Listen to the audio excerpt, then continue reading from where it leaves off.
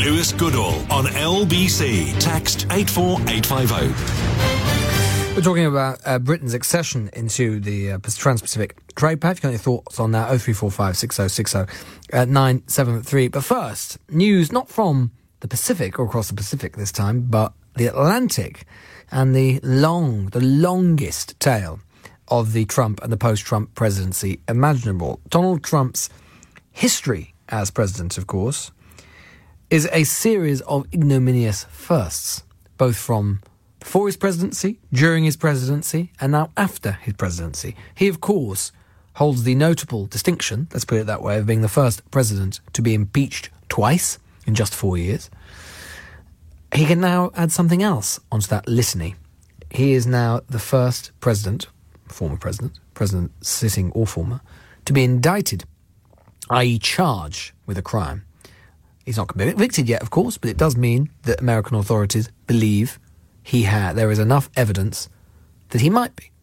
Let's talk to Simon Marks, LBC's Washington correspondent. Simon, superlatives, as always, are exhausted with the Trump presidency, but this really is quite a moment, isn't it? It is a very dramatic moment. There's no doubt about that, Lewis, and you're absolutely right to dwell on it. And I think that, in a way, Donald Trump has made history here twice in the last few hours, because not only is he now the first sitting or former president to be facing criminal charges and the prospect of a trial in that New York courthouse in several months' time, but he's also the first former or sitting president already to be running for re-election to his old job to be facing criminal indictment. And that is why I think you've seen such a visceral response from Republicans who are not defending Donald Trump's conduct, but they are painfully aware that he remains the most powerful figure within the Republican Party. He's the clear front runner in the race for the party's presidential nomination in 2024, ahead of all the other declared candidates in that field, but also ahead of the presumed but as yet undeclared candidates, people like Governor Ron DeSantis of Florida and former Vice President Mike Pence, widely presumed to be planning to try and knock Donald Trump off his perch as the most favoured Republican candidate among likely Republican Party primary voters. And that, I think, is why you're seeing such vehement condemnation by Republicans of the prosecutor in this case, Alvin Bragg, the district attorney in Manhattan. They accuse Alvin Bragg of election interference in the 2024 presidential campaign, nascent as it is, because, of course, last November, Donald Trump made that very early declaration of his intention to run for the presidency again. And at the time, when we covered that, we surmised that one of the reasons why he was throwing his hat into the ring so early was in order to try and, if not hobble, then certainly slow some of the investigations that were underway against him and to complicate the terrain for prosecutors, because it is a big decision to indict the front-running candidate in an ongoing presidential race. And given the scale of the intensity of Republican reaction that we've seen over the last few hours, in response to, let's be honest, some pretty thin prosecutorial gruel here, the payoff of $130,000 to adult film star Stormy Daniels.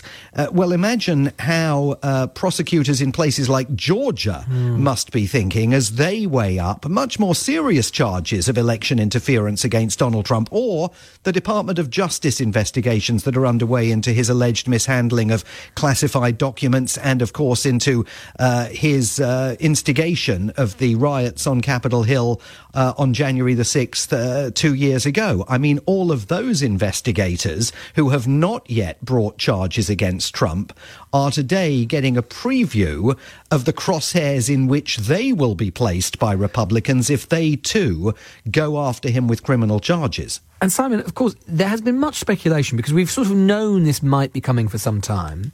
There's been much speculation in the American press suggesting that on some level, Trump might welcome this, that he might want it, that it keeps him in the spotlight, that he can tell this yarn of his being victimised, of there being a witch hunt, of his being the centre of a kind of Democrat conspiracy, and so on. I mean, how likely do you think that is? Because on the one hand, yeah, you can see that, but on the other hand, being indicted, it's hardly ideal, is it, for a potential presidential candidate?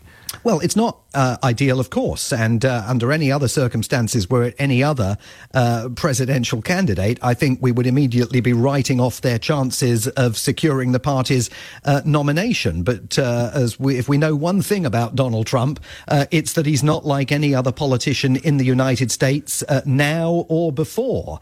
And because he has galvanized his supporters so effectively, he poses a very substantial threat to this prosecutor. I mean, we're already seeing sort of a ring of steel put in place around that courthouse where he'll be arraigned when he surrenders to authorities next Tuesday.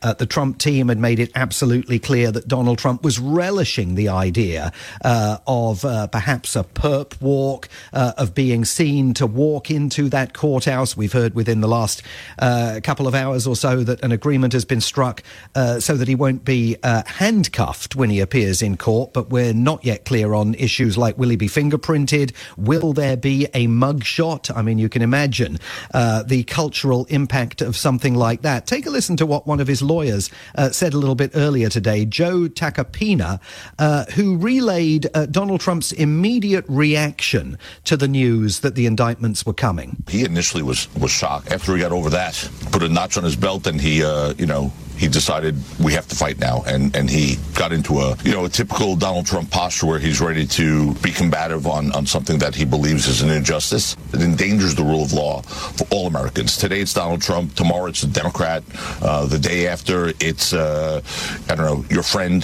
the day after that it's you or me. So he's absolutely portraying Donald Trump as going into full battle mode, and everything that we've heard from Mar-a-Lago over the last few weeks, as it's become clear that this indictment may have been in the pipeline, was that Donald Trump was actually quite looking forward to the battle because he thinks it's further going to solidify support around him in these early stages of the race for the Republican Party's presidential nomination. It's also important, Lewis, to underscore, even if he's convicted of these charges, that doesn't necessarily legally derail his presidential campaign. No. There's nothing in US law that says that he couldn't carry on running. And briefly, Simon, this raises a prospect, doesn't it? Because the wheels of justice in America move slowly. This raises the prospect that this trial could be happening during the 2024 primaries, if not the actual election season itself. Yeah, absolutely. I think that is the nightmare scenario for many people looking in on this, including some Democrats who are privately questioning the wisdom of taking this action against Donald Trump, because the wheels of justice in New York do not move very rapidly. It will be months, possibly longer, before this case comes to trial. By then, we're in the middle of the US presidential election campaign. And imagine a situation, sort of a split-screen moment, with Donald Trump going on trial in New York City, and his prosecutors and Department of Justice officials being hauled up before investigating committees of Congress, perfectly possible now, Republicans control the House of Representatives, and being ordered to explain why they have engaged in the political persecution of a man who by then may well be the Republican Party's presidential candidate. This is going to be an absolutely unholy mess if that's the way things play out. Simon Marks, LBC's Washington correspondent, keeping us up to date with the never-ending travails and the travails of the post-Trump presidency. Obviously, one we'll be keeping an eye on.